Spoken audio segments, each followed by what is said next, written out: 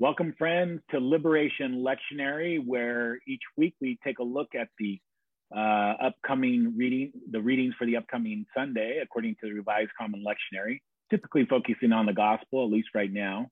And we try to take a particular perspective of liberation. We're convinced that Scripture is filled with all kinds of liberative messages and inspirational kind of guidance about liberation. And we are here to uncover that and to emphasize it and to comment on it. So my name is Jamie Edwards Acton, and I am an Episcopal priest and agitator out in Los Angeles. And with me every week is... Hey friends, Francisco Garcia here from Nashville, also an Episcopal priest and a theology student over here. And yeah, we're looking at Mark 8 this week, and we're gonna have some fun with this, right, Jamie? That's right. So you're gonna read for us today, Francisco, and then we'll do what we do. We just kind of it's like a biblical ping pong match. We just or because tennis, that's too harsh. So, but where we just kind of riff and throw back at each other and see what we can find. Although now that pickleball is like a thing. Yeah. So and it's a friendlier, so I think maybe we're doing some pickleball because it's like... All right, I like that. Exegetical pickleball. Hopefully it'll stick. So yes. So this is Mark, and I just played pickleball for the first time like last month. Honestly, I never even knew what it was. So here we go. So you're ready for today. So ready. Okay, Mark 8 verses 27 to 38. Jesus went on with his disciples to the villages of Caesarea Philippi, and on the way he asked his disciples, "Who do people say that I am?" And they answered him, "John the Baptist, and others Elijah, and still others one of the prophets." He asked them, "But who do you say that I am?" Peter answered him, "You are the Messiah." And he sternly ordered them not to tell anyone about him. Then he began to teach them that the Son of Man must undergo great suffering and be rejected by the elders, the chief priests, and the scribes, and be killed, and after 3 days rise again. He said all this quite openly, and Peter took him aside and began to rebuke him. But turning and looking at his disciples, he rebuked Peter and said, "Get behind me, Satan, for you are setting your mind not on divine things, but on human things." He called the crowd with his disciples and said to them, "If any want to become my followers, let them deny themselves and take up their cross and follow me. For those who want to save their life will lose it, and those who lose their life for my sake and for the sake of the gospel will save it. For what will it profit them to gain the whole world and forfeit their life? Indeed, what can they give in return for their life? Those who are ashamed of me and of my words in this adulterous and sinful generation, of them the Son of Man will also be ashamed when he comes in the glory of his Father with the holy angels." The Gospel of the Lord. All right. Dang, Jesus is in fighting mode in this one. Well, do you have some thoughts right off the bat, Francisco?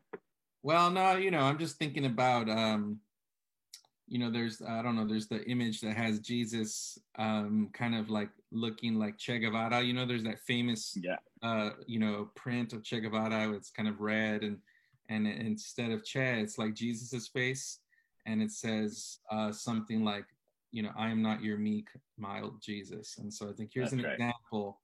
Here's an example of this, right?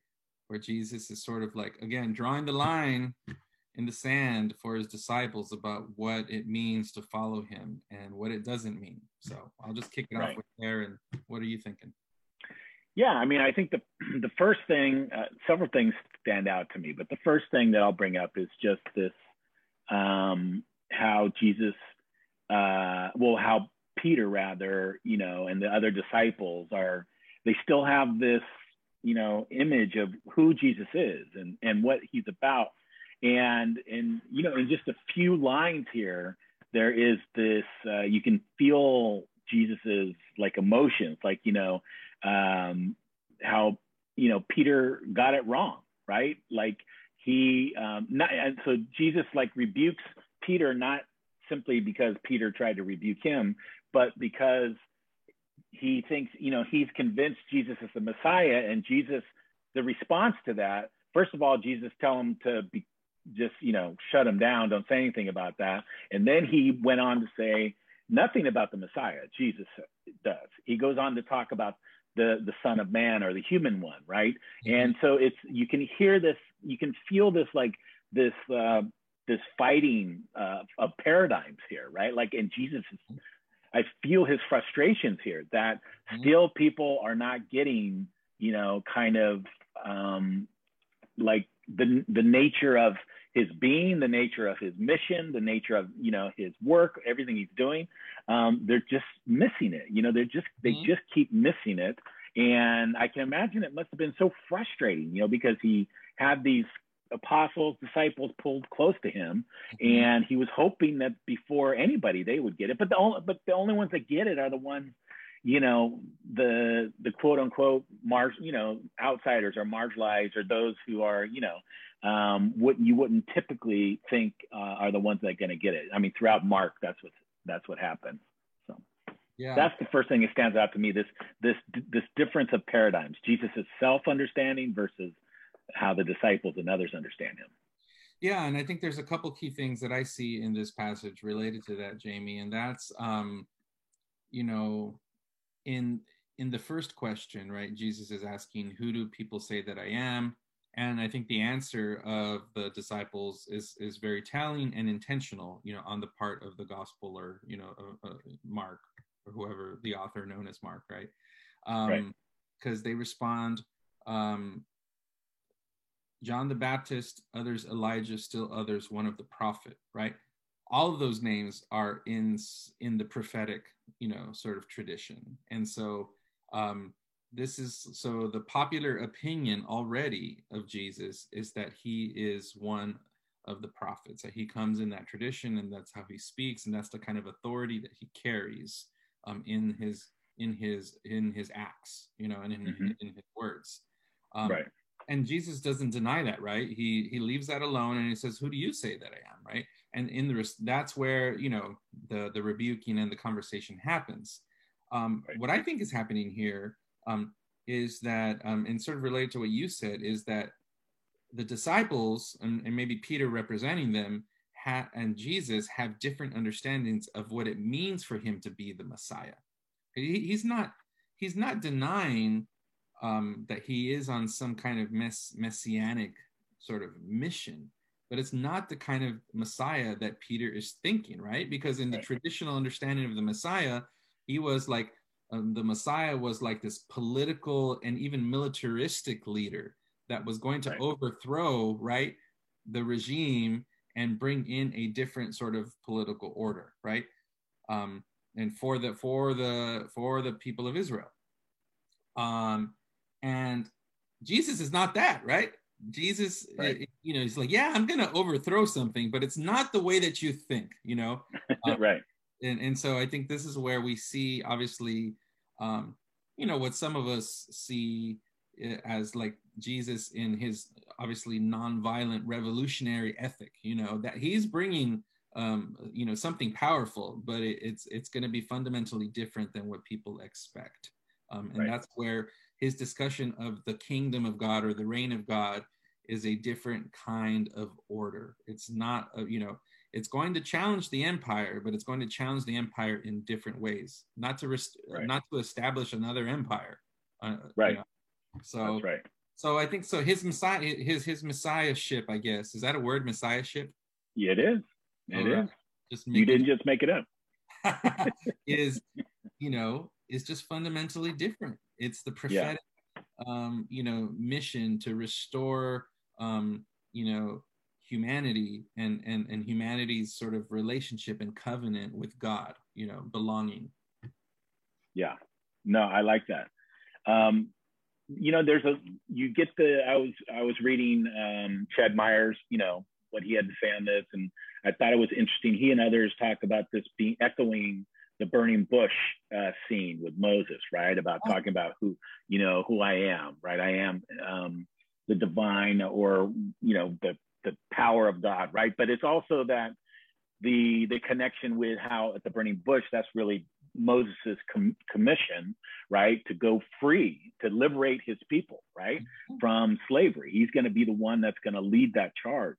And I think there's Mark is intentionally trying to make that connection or comparison here, where this to remind the disciples, to remind the readers, that Jesus is on a mission of liberation as well, and that but instead of freeing, kind of liberating from Egyptian imperial power, it's more of kind of, I think the Jesus is targeting first, the kind of the ideas and the exclusive thinking and the kind of rigid interpretation of the Pharisees and the scribes.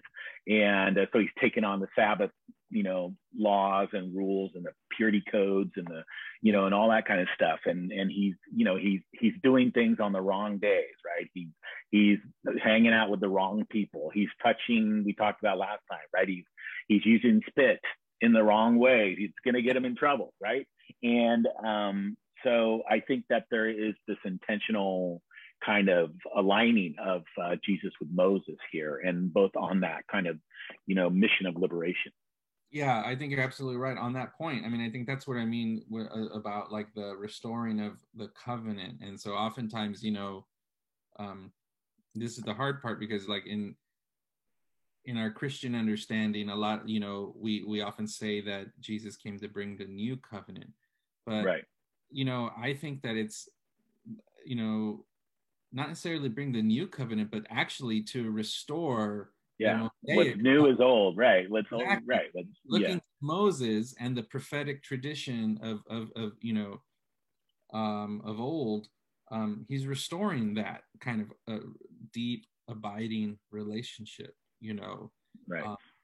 So it's the covenant that has always existed that needs to be renewed, It's like when your teenage kids come to you and say, "Dad, check out this band, The Cure. You're going to love them," right? I'm like, well, I'll check them out. I'm sure they're great. I mean, it's it's trying to refresh, right? It's refresh the old story, as the song goes, right? That gospel story, the old story. So that should be new and refreshed for everybody, right? In every generation. And for all you liturgists out there, it applies to our liturgy as well. I think another thing that stands out to me here, Francisco, in this passage is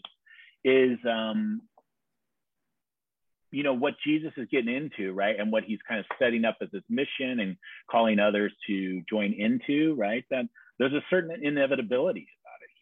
There's like the writing, it's not hard to figure out the consequences of living a life, even today, right? If you live a life of that's focused on justice and kind of bringing equity and inclusion into communities and stuff, and bringing those who've been left out or pushed down or pushed out or whatever, there's an inevitability. If you join in that fight, there's going to be consequences. There's going to be personal struggle, right? There's going to be internal struggle, especially when white folks join in the fight of kind of dismantling racism in all its forms, right? Whether it be structural or internal, right, or whatever. There's a lot of consequences that are inevitable. The writing's on the wall, and I think Jesus is kind of laying that out.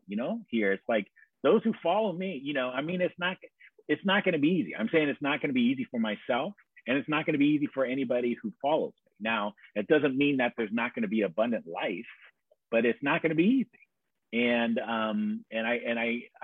so the inevitability of being in his position, in our position, as followers of his, or of those who are like-minded, that I think we somehow need to come to terms or embrace that, and like make it part of our life, our discipleship. Yeah. I think you're right in the what Jesus is kind of like lifting up here is, the cross is not, and this is something that I take from the theologian John Sobrino, who was of Spanish descent, but really lived his entire life commitment and work in the context of El Salvador, and was his life was somehow spared when his colleagues, including Ignacio Yacuria, who was a Jesuit and the head of the major university there, they were all assassinated, by the military forces, during the height of the conflict of Civil War. And so he was out of town when that attack happened, and so he was the only one out of everyone there that survived. And so he continued his commitment. But what he talks about the cross, and he's saying the cross is everything except for metaphor, right? It is not a right. metaphor. It is the real deal. It is like, that's what Jesus is saying here, right? Take up your cross and follow me. This is real. And he says, like, it signifies actual death, cruelty, right? The ultimate, capital punishment from the state that, was indiscriminately used by the Roman Empire. And the killing of innocents, right? And so it's not saying, I don't think it's saying that martyrdom is sort of our call in life and the logical sort of like, conclusion to our lives, but that, taking up our cross means that we have to be, fully in terms of our commitment to love the way and to live an authentic life, if we're seeking to follow Jesus in the way of justice. And it's not an easy path, And so the way I think about it is, it's rather than sort of like dying for the faith, it's actually living for the faith, like really living for the faith, knowing what it can entail. Yeah, I love that. And I love I just love how he says, it's anything, it's everything but a metaphor. And it's so ironic how that's the one, kind of thing about Christianity that most people want to, make a metaphor, right? They want to wear it around their neck as a symbol. We want to put it on top of our churches as a, kind of a sanitized, image or symbol or whatever. But it's the one thing that has real meaning behind it. And especially when you think what the cross is and really dwell on it and think about, what would be the equivalent in our own time. Who was it that said, who said that we should all, instead of wear crosses, we should have electric chairs, chains with electric chairs around our neck, to make a little more sense. Because we not only have we symbolized, turned it completely into a metaphor, but we've lost even that it was a kind of a mechanism for execution by the state, right? And often unjust, well, probably all the time unjust. I guess all execution is unjust by the state. But so, yeah, I think that's a great point. And I think that, instead of dying for Jesus, right, or dying for the cross, we live for our faith. But nevertheless, there are consequences. And that's actually, it's kind of a indicator, right? Are you on the way, as our Bishop Curry likes to say, right? Are you on the way of love? And one way of knowing whether or not you're on the way of love, if you're actually living that and walking that and breathing that, is that you will be experiencing consequences, struggle, challenge, persecution. You'll be coming up against the authorities, or like people who have privilege and power and don't want to yield it, don't want to give it away, don't want to release it. So it just seems like an inevitability that is kind of demonstrated in this passage here. And loss of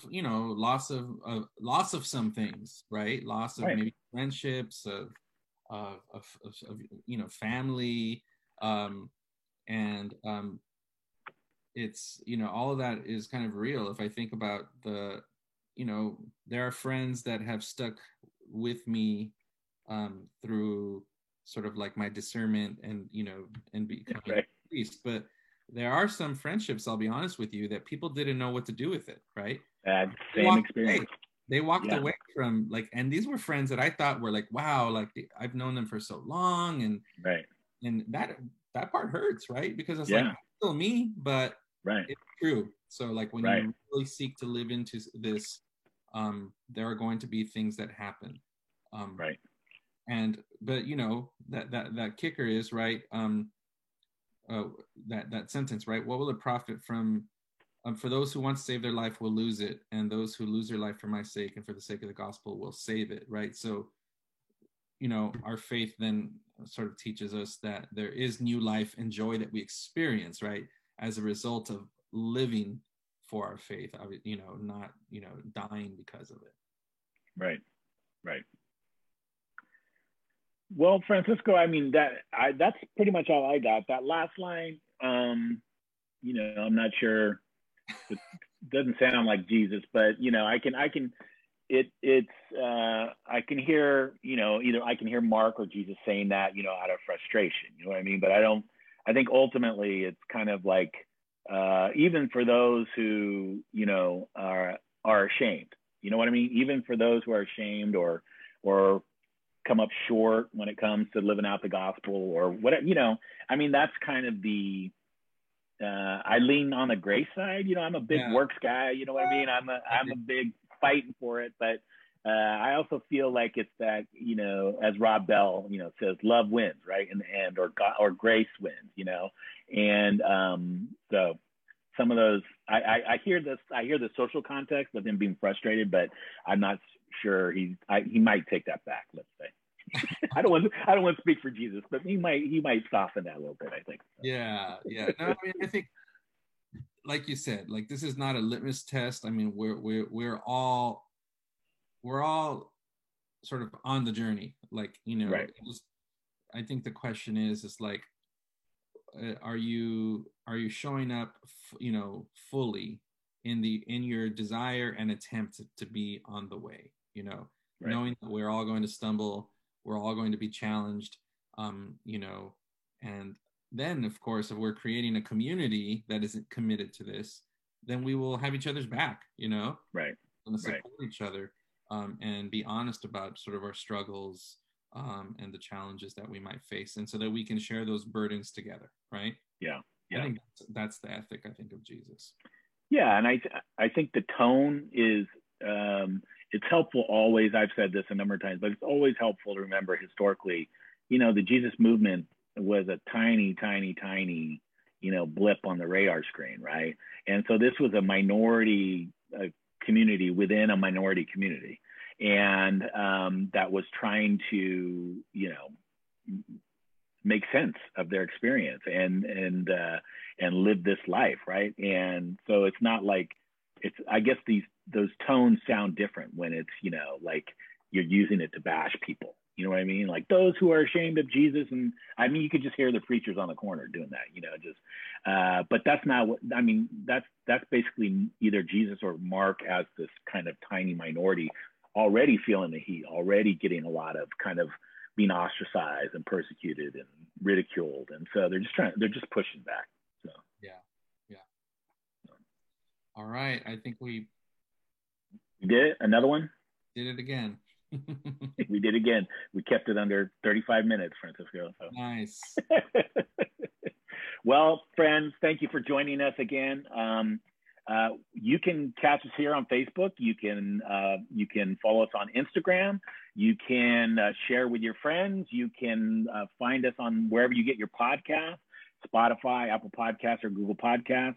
And let others know and comment, engage us on any of those platforms. We'd love to hear from you and hear what you think. But until then, we'll see you next week. Peace. Peace, friends.